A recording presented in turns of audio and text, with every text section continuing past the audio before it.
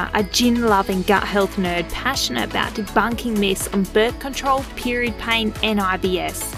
If you struggle with bloating or your period is less than pretty, then join me as we chat about everything relating to gut and hormone health.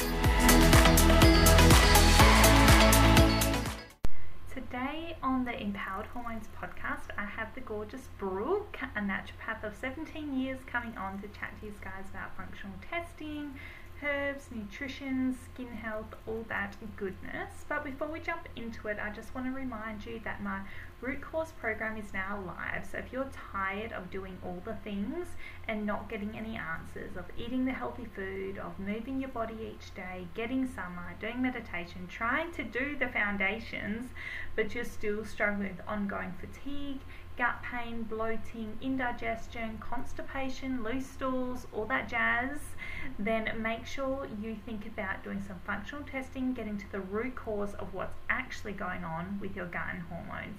Let's stop guessing, because we know how that goes. If this sounds like you and you're like, yes, Sheridan, now's the time, I need to get to the root cause, make sure you send me a DM on Instagram or book a free 15-minute health chat so that I can help you get to the root cause and stop wasting money on unused supplements. Hello and welcome to another episode of the Empowered Hormones podcast. Today I have the privilege of speaking to Brooke. So Brooke can also be known as the Clear Skin Coach, especially on Instagram, where a lot of you might find her. Brooke is not only an experienced naturopath, but a beautiful person, a lovely friend, newish friend, but lovely friend. So thank you so much for coming on and having a chat today. It's a pleasure to have you here. Pleasure to be here. Thank you so much for having me. I'm excited to have a bit of a nerdy chat with you today. Yes. Sometimes I feel like we should be recording all the off-recorded conversations because the things we talk about are actually probably quite interesting and recordable. So tell me a little bit about your experience as a naturopath, how you came to being a naturopath. Was that a health-driven journey? Was that just an interest journey? What brought you to doing what you do today? So I have been a naturopath for almost 17 years. Wow. So I think my first introduction to that kind of world was my mum took me to a homeopath when I was quite little. And being someone that was a little not that excited to see the doctor, not great with needles, seeing that there was other options opened my eyes to another world of just seeing things from a different way, of how we can be looking at the body, treating health, and still getting the results that we want to without so much invasive and intervention practices. So I've sort of always been really interested in it and open to it, and then went on to study.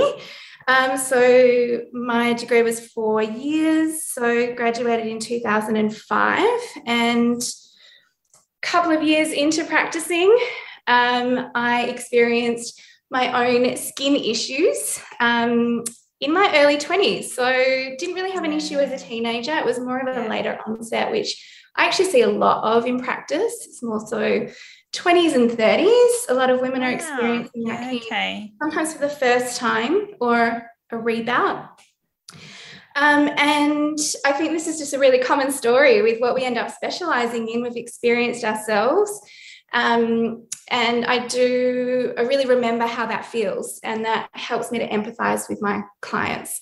The way that your confidence is depleted, the way that you show up in the world differently. You might, not go for that job, or not pursue that relationship, or hide away from people or places because of that detriment to your confidence. So I think really understanding that from that angle empowered me to really make that my specialty area. Yeah. So when your acne flared up in your early 20s, what do you think drove that at the time? Was that stress from uni? Was it a change in diet? Was it just a hormonal fleek?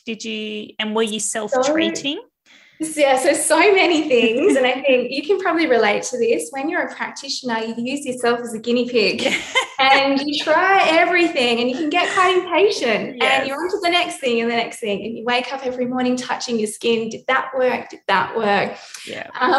So it was tricky trying to self-treat for sure. And I was relatively inexperienced at the time.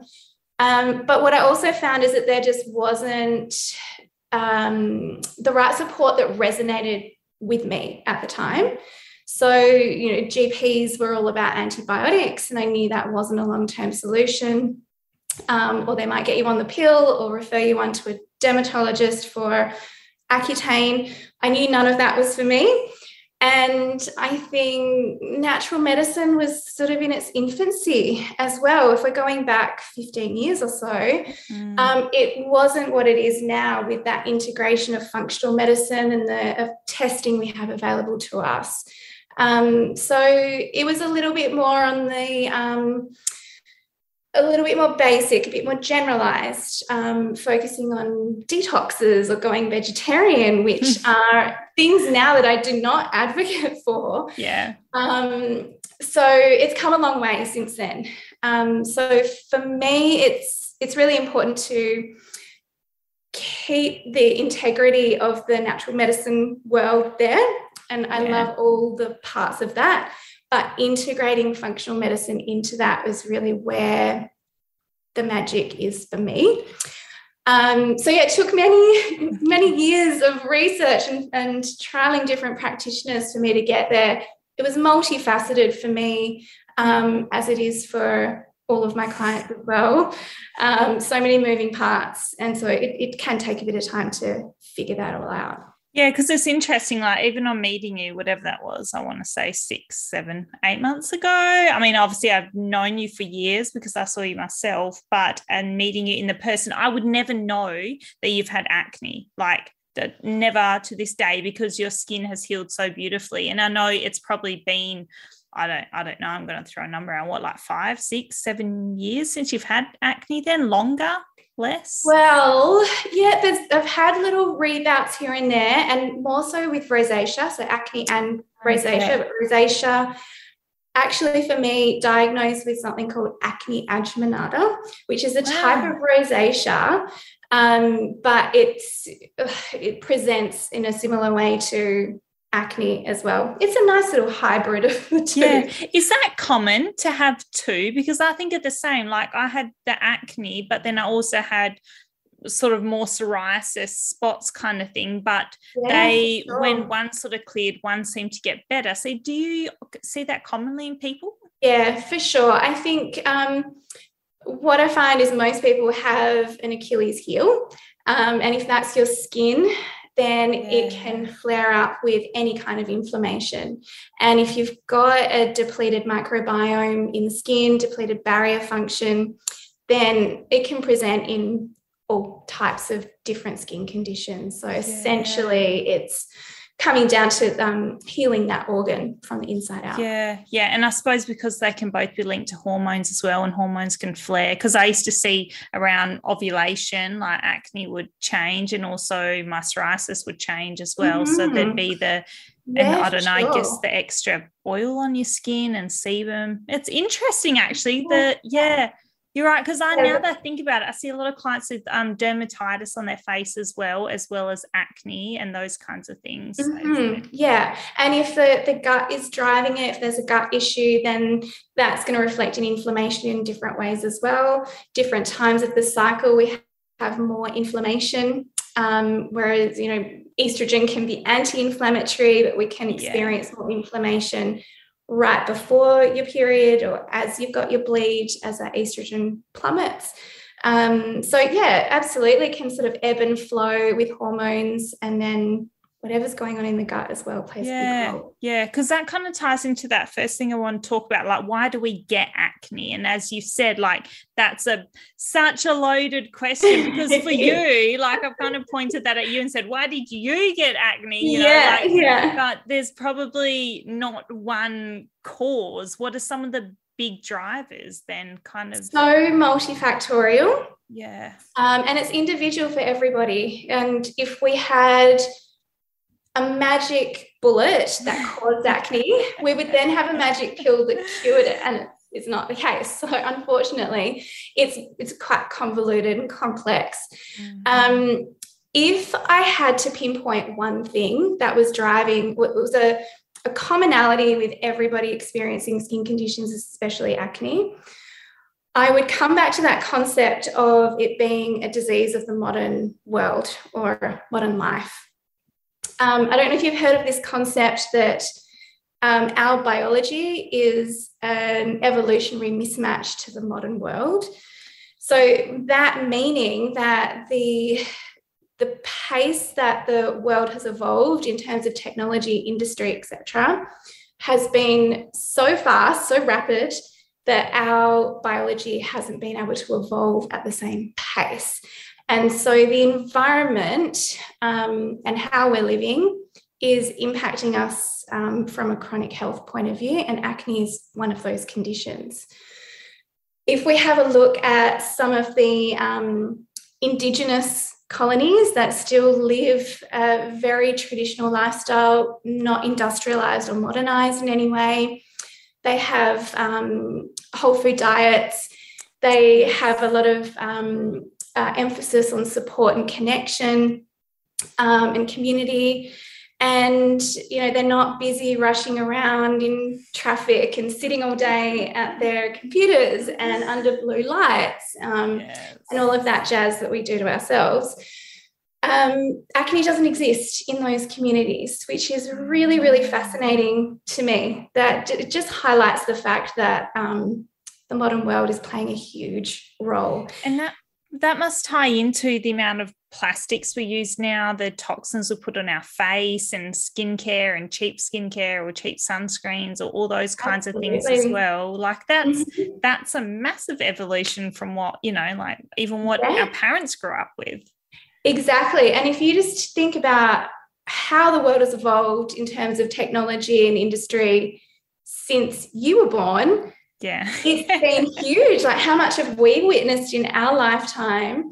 Our bodies just cannot evolve that rapidly. So we really need to be auditing our lifestyles.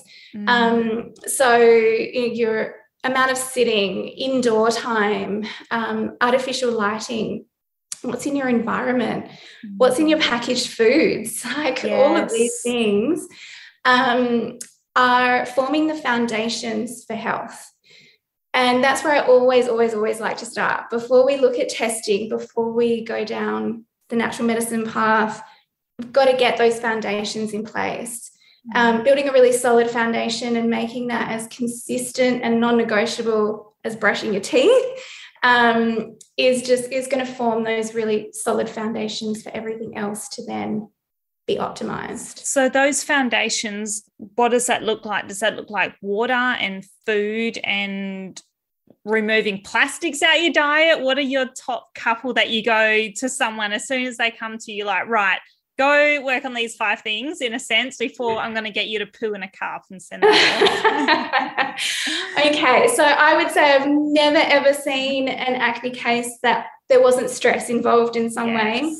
Yeah. So not just your psychological, emotional stress and how that impacts your mindset, but also physical stress. So we want to think about, are you getting enough sunlight, outdoor time in nature? Are you sitting all day? Are you looking at screens all day and being exposed to lots of blue light? How are you sleeping? Are you sabotaging your sleep by having coffee all morning and then wine all night? There's all of those things, probably your sleep, stress management, and your environment. Those things really, really impact all areas of your health. So your hormones, for instance, are going to be constantly responding to what you're eating, how you're moving, what you're exposed to, how you're managing stress. Yeah. So getting those things in place would probably be your first priority. Yeah. And then moving into the more testing and natural medicine. So would you call those things root causes of acne? Like, is stress then a root cause, or would you say, well, it's something that needs to be addressed and managed, but generally it comes down to, I suppose it is the same thing though, imbalanced hormones or gut microbiome? Like, what would you pick sort of then as your second layer root cause stuff? Yeah, I think stress is definitely a root cause of a root cause. Yeah. Root causes have got root causes. But stress, as I mentioned before, I think is always there on some level. Yeah. And I think that the pace of the modern world kind of changes people's perspective on how stressed they actually are. So we're watching everybody be really busy and really worried and having a fear-based mindset, or always filling their calendars and looking like they're achieving and successful. And that's sort of a benchmark that people are measuring themselves against. And if they're not doing all of that, then they can't be stressed. And they'll often rate their stress lower than 5 until we start to unpack it all. And then they realize, well, actually, yeah, I've got anxiety every day and I'm not sleeping well at night. And I do worry a lot. And I have all of those sorts of things become a little bit more apparent, but we're not seeing that in perspective a lot of the time. Yeah, our level of normal has changed. We think that, you know, what we should be doing and achieving and stressing over, and that's just, you know, I hear women say, well, that's just life. Like, I've got kids and we worry about finances and I'm trying to work as well, and I'm not stressed, but I've got life. And I'm like, yeah, but that's probably not actually how it should be. Like, we should be taking it down a level and say, hey, this is actually where we want to be. And it's kind of like you and me, like when you go through those stages of small business and you feel, you know, you go through stages where you stress and am I going to have enough clients? Is there enough money coming in? Is there this? Is there that? And you kind of work yourself up and build up, rather than going, wait a second, like I just need to step back, breathe and go, hey, this is my baseline. I need to clock on and off like everybody else because that's normal. You know what I mean? Rather than always doing those extra hours or whatever and just expecting that to be normal because you're a small business. Yeah. And it's like, no. We need to redefine what normal is. Absolutely. Totally agree with you, because we're just not allowing ourselves that adequate time for rest without guilt. I think we're always feeling guilty for not being busy and not being productive. Yeah. So what would some other root causes be besides stress? Is there gut stuff that can trigger acne? Okay. So there's a bit of a flow chart happening here. We see stress at the top of the picture. That can absolutely flow onto everything. So as an example, yes, gut health is huge. I have a lot of focus on gut health because that is massively connected to skin. Yeah. But let's say if we are really stressed, then we're not producing adequate stomach acid. We're not producing adequate enzymes to break down our food. And that's that very starting point of the digestive process. If that's going on, we're not absorbing, assimilating our nutrients. We end up with deficiencies. Those deficiencies can then impact how we're producing and metabolizing our hormones. So then we can end up with hormonal symptoms, or we can end up with like conditions like SIBO or Helicobacter or gut dysbiosis and other issues with gut health. So we're always wanting to look further up the chain as to why it's happening in the first place. Yeah. But yes, gut issues, hormone issues are a big part of my practice. I would say the 4 main pillars that I work on would be gut health, hormones, nutrition, and then your lifestyle and mindset piece of the puzzle as well. So when you're digging through those things, what kind of tests do you like to run for the hormone stuff, for the gut stuff? Where's your starting point? So starting point, I always like to run some blood work, some basic blood work. I don't do the full screening because not everything's reliable in blood. So I just look at the markers, which I know are going to give me a good representation of what's going on. And then next stop, I would say, would be a stool test. I like to look at what's happening in the gut first, because if we have a look at what's happening with hormones first, sometimes we're left with more questions. So we can get all of that incredible information from a hormone test. I like to use the Dutch test, which is the dried urine test for comprehensive hormones. I know you know all about that one as well. The best. It's the best. It is the best. It's the absolute best. But if we were just going to choose one test or an order, I would want to see what's happening in the gut first. So you might have elevated estrogen, or your estrogen might be going down the less preferable pathway, for instance, and you've got raging PMS, heavy painful periods, all the things.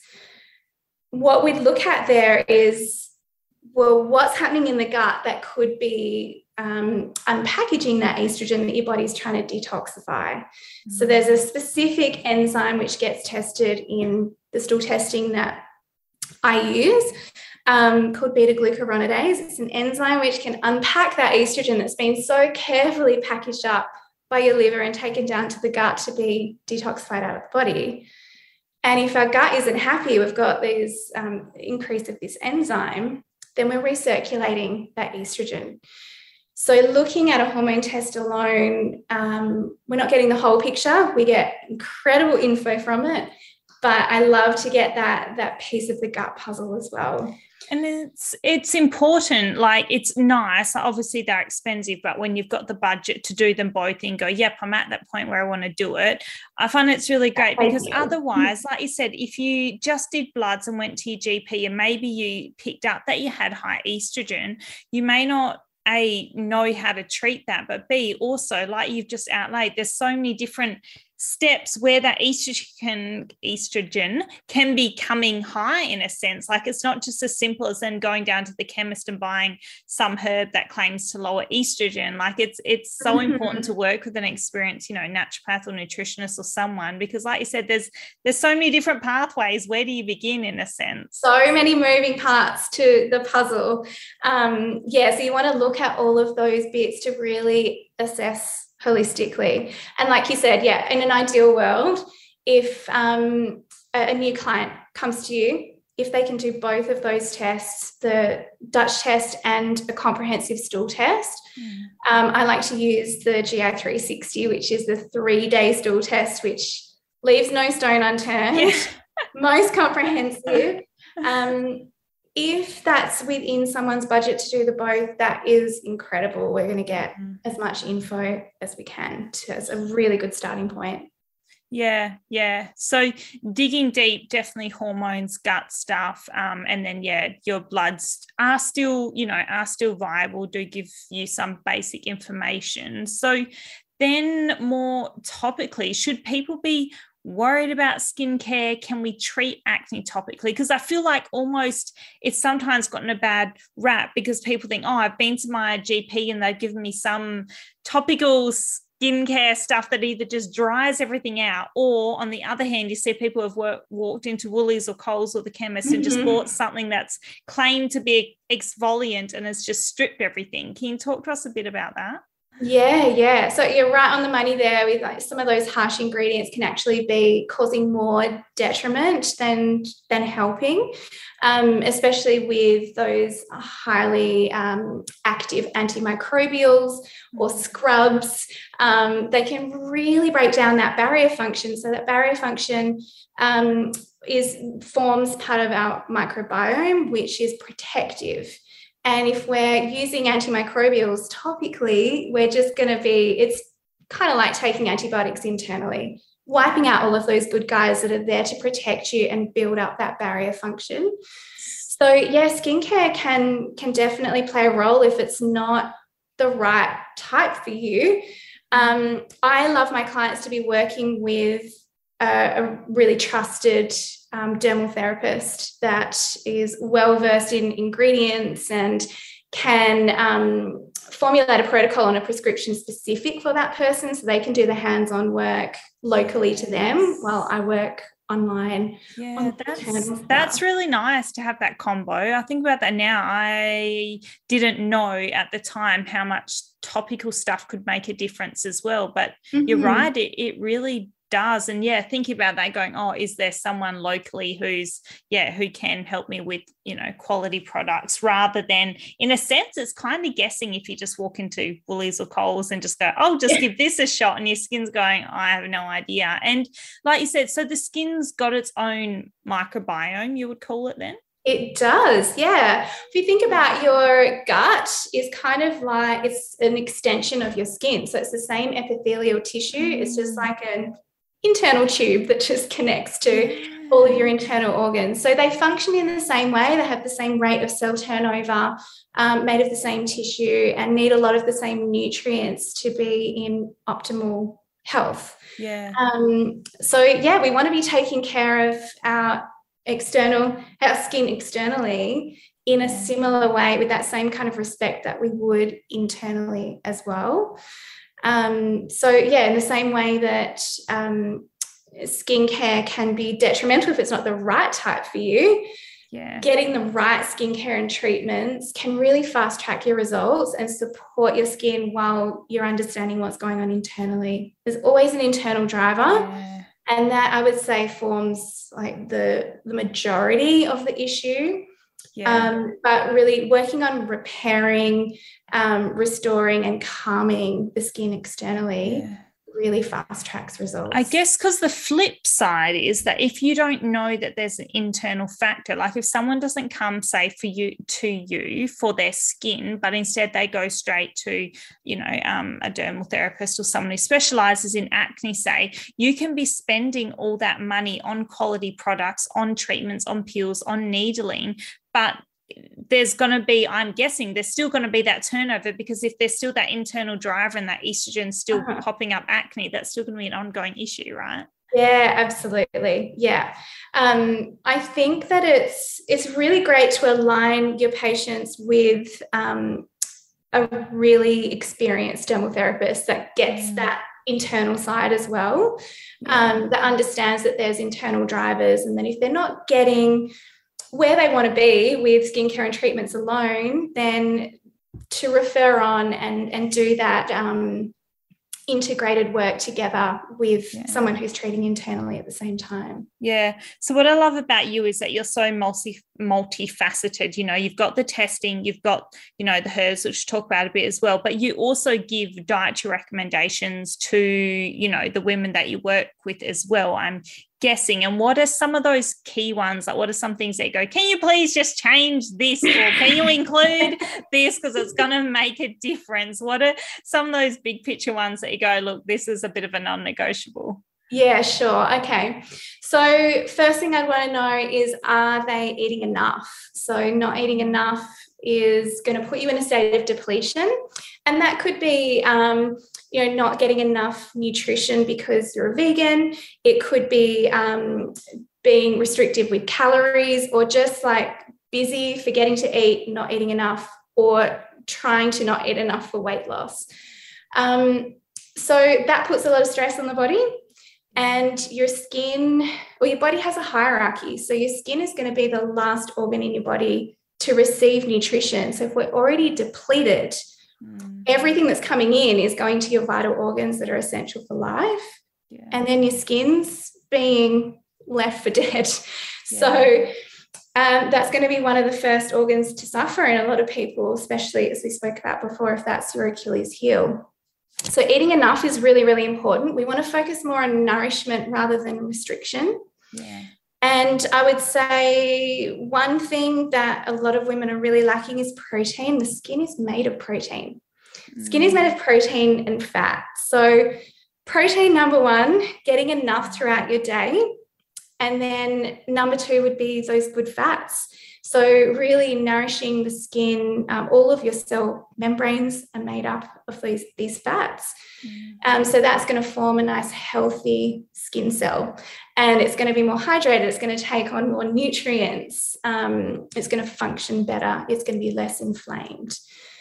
So good fats and protein, and we can look at how we can combine those with, say, eating more oily fish. You're getting protein and fat in that one food. Cooking your eggs in grass-fed butter or ghee, you're getting protein and fat with that one meal. So try to combine the two with good quality animal protein that's bioavailable, and good quality animal fats that are bioavailable. So we don't need to be scared of saturated fats then, do we, Brooke? Absolutely not. Absolutely not. It's really, really important. Just have a look at, if you can, where that animal has come from, what it's eaten, because what it eats determines the nutrition of that food. So trying to go for grass-fed meats, wild-caught fish, grass-fed butter, pastured eggs is really important for that omega-3 concentration, which is what we're really focusing in on with skin. Yeah, interesting. And it makes sense. Like, and I know it's still like, it still can take people a while to, and it makes sense to you and me because we live and breathe that stuff, but it can take people a while, especially if you're trying to restrict. Then the fats are often the first thing that go because they're so nutrient dense, but they're calorie dense as well. So if you're trying to cut down to your 1,200 calories or whatever nonsense it is, in a sense, then it's like, well, I'm not eating egg yolks, I'm not eating butter, I'm not eating ghee, I'm not eating oily fish, because compare oily fish to a bit of really lean mince or kangaroo mince or something. I mean, the calorie content's so different. So really emphasizing that in a sense. Totally. And if you compare the calories in an avocado to a Snickers bar, you've got to look at all the other things that you're getting from that. How else is that going to benefit or be detrimental to your health? So I don't like calories. Yes, we like nutrients. We're counting nutrients. Yes, exactly. So what about herbs then? Do herbs play a role in healing your skin? Is there some herbs that you go, I use these, often in clinic because they're quite helpful, or what sort of role do they play? Yeah, so it really depends on the individual. So with functional medicine, we're always treating individually. So there's some herbs, I guess, that pop up quite frequently. So maybe adaptogens, because there's always some stress going on. So withania, rhodiola, some good ones there. Yeah. If, for instance, there's too much testosterone going down the 5-alpha pathway, which is going to ramp up testosterone's ugly cousin, DHT, which is far more potent and can be really causative of acne, we might be looking at things like peony, licorice, medicinal mushrooms. Green tea and spearmint tea are two things I'm always advocating for that are just really easy to add into your daily routine. Do you need to drink a lot of them to make a difference? Probably 3 or so cups a day. It depends on how oily someone's skin is or how much DHT they've got going on. But with spearmint tea, I'd say about 3 cups a day would be a therapeutic dose. Yeah. And green tea is often used as a herb in the natural medicines that I prescribe at a therapeutic dose, but you can also just enjoy it during the day as well. Yeah. And then nutrients, I use a lot of nutritionals as well alongside herbal medicines. So I'd say zinc would be pretty high up there. Yeah. A lot of people are lacking in zinc. And the interesting thing about zinc is that we need it to make hydrochloric acid.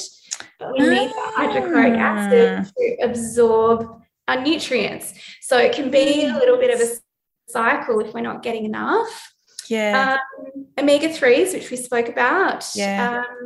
I love for my clients to get as much from their food as possible. So can you with zinc? I was going to ask that. With zinc, you can hit your daily RDI with 3 to 6 oysters. So if you're an oyster lover, it's a really easy Tell way. all my clients that. Yes, good. Yeah. I rate that. Yeah, so that's for people who enjoy them. I know they're quite polarizing, but that can be quite a delicious way to get your zinc levels up. So enjoying some oysters a few times a week. Awesome. Would that be enough though if someone was deficient? I mean, obviously there's a range as far as deficiency go, but if someone came to you with, say, really severe acne, would you be like, just up your oysters, or would you go up your oysters but also take, a zinc supplement for 6 or 8 weeks or whatever it would be? I would say that would come down to the commitment of the client. So if someone's like, okay, I hate oysters, but I'm going to go and buy some quality tinned oysters and just throw them down the hatch like I would a zinc tablet. I'd be like, great, you don't have to be on supplements. And that's the best way to do it, because it's going to be, it's nature's multivitamin. It's got all of the other cofactors in it for absorption and stuff, and getting all those other bits and pieces going on. There's a bit of protein and a bit of iron and omega-3s in there. So that, and I would say liver are my two favorite polarizing foods to add. I love you. Diet. Again, so nutrient dense, and I see a lot of women with low iron, and I don't like to supplement with iron, especially there are cases where it's necessary, but especially if we don't know what's going on in the gut, because there are certain parasites and bacteria that thrive on iron. So we could actually be making a gut issue a lot worse. So if we're just building up with bioavailable iron packaged up with B12 and vitamin A and vitamin D. Yeah, I don't know if you're like me, but I see a lot of clients who come in who, whenever they feel a little bit run down, they just start taking iron, or a bit tired. They're like, I've been a bit tired, I've just jumped back on my iron. I'm like, please no. But it seems to be one of the most, must be such a $1 million industry, iron supplements, because everyone thinks they need iron, but really, it's like you said, there's so much other stuff going on. I mean, and that comes back to that magic pill thing, that it's not going to solve all your issues to just take some iron. There's always a reason why you're low in iron. Like, have you got heavy periods? Are you not eating enough iron in your diet? Or is there an iron sucking critter in your gut that you don't know about? There's so many different factors that you want to explore first. So one of the big questions people often ask, which is going to be, it's so vague, but how long can it take? How long does it take? You know, like people, like you said, they want a pill and they want it fixed in 2 to 3 weeks, especially if there's an event coming up, or, you know, there's a new boyfriend on the picture or something. But, you know, in general sort of terms from your clinical practice, what sort of timeframes are you looking at? A year, a couple of years? Dermal therapy, is that a year-long process as well? I get it that you get so impatient when you've got something aesthetic that you want to fix, because it can be uncomfortable to have like bloating or headaches or whatever else that people can't see, but there's a whole new level to it when it's aesthetic and it's impacting you on different levels of your life. But general rule would be, if you've been suffering with a symptom for a year, you want to allow a month to work on that healing. So if you've been there for 10 years, you want to allow yourself 10 months. That's a general rule, but everyone's different, and it really, really comes down to people's commitment to themselves. And if they're really ready to do the work on themselves, it's not something that someone else can do for you. So as practitioners, we guide our clients and we educate them and empower them, but we're not there peering through the window and slapping their hand if they're eating the wrong thing or not going to bed on time, or all of those things. So that commitment to self, feeling ready to start to do the work, that's a big one, and that's going to fast track results. But we've got to think about body clocks as well. So everything in the body runs on cycles, and we've got all these body clocks that are navigating those time frames. And with the skin, it's very similar to your menstrual cycle. So the skin cells that we're seeing on the epidermis, so the outer layer of the skin, renew themselves every 28 to 30 days roughly. So every month where we've got a new opportunity to impact with everything that we're doing, those little baby cells that are just starting out, as they move to the surface of the skin, we're going to start to see that that physical change. So we've got to think about all of those cycles and patterns. Same with hormones. It takes 3 months or 90-ish days for the egg that you're going to release at this ovulation to have matured to that point to be released. at ovulation. So everything you do over those 3 months impacts the health of that next cycle. So we want to think about all of those time frames. Take that into account. Yeah, that makes sense. Yeah, patience, interesting. I think once you understand those time frames, it can help you to have a bit more patience with just letting things roll out. And I think that's a scary thought, because you know that if you walk into your GP and possibly you can get some kind of medication, Roaccutane or whatever, you can get the birth control pill. There's something that, you know, still promises to heal your acne. In some cases, it makes it better. In other cases, it doesn't. But for a female who's listening and is struggling with their skin right now, and you're going, Flip, this is a long process. And what is one place where they can start if they're like, I'm not financially ready to jump in and do the testing and see someone, but I'm not ready to jump on strong medication, where, you know, maybe trace back where is a good starting point? Yeah, so come back to those foundations and then nutrition. So the things that you can do for free that are just going to be part of your habits and behaviors every day, and part of choosing better, having better choices in your diet as well. So the foundations would be really working on your stress response.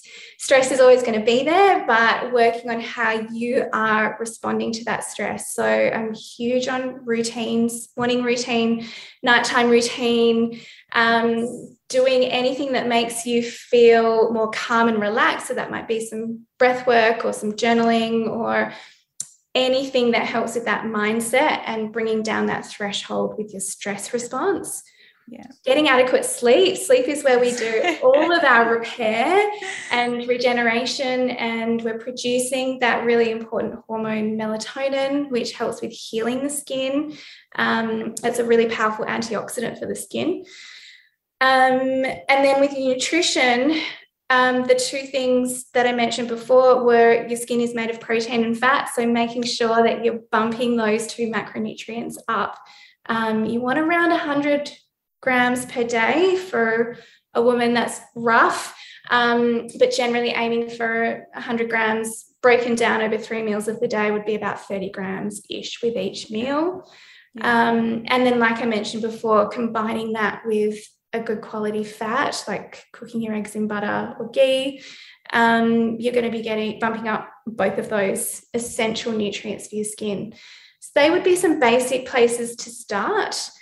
And then auditing your environment. So are you sitting all day? Are you staring at a screen all day? Are you actually getting out in the sunshine? Are you getting that natural light? Are you moving your body? All of those things are free. It just takes that time to implement them and make them part of your daily rituals. And everyone, do you know what else is free? Brooke's Instagram. So on top of all those there is so much. There's so much available for free online as well. So just working on that education is amazing. Yeah. And it is important, and I always stress this to people, like when I'm sharing stuff with them and go, okay, follow this person or follow that person. Do your research on who you're following, because following someone who may have, let's say, thousands of followers doesn't mean that the information they're giving you is reflective of that sort of following status. So make sure you sort of always, you know, find out, like someone like Brooke, okay, wow, she's got 17 years of naturopathic experience behind it. That's got to account for something. On top of that, you can see through the information she provides. So make sure you follow Brooke. It's clear_skin_coach. Is that correct?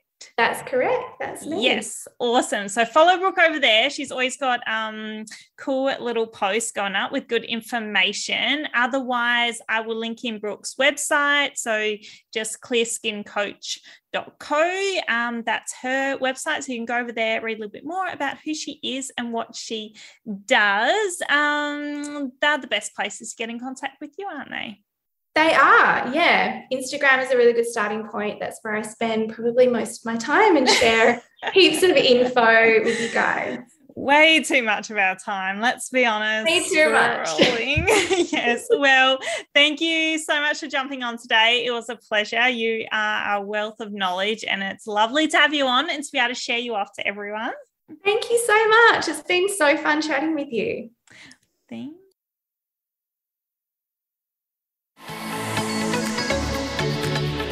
Thank you for listening to another episode of the Empowered Hormone Podcast.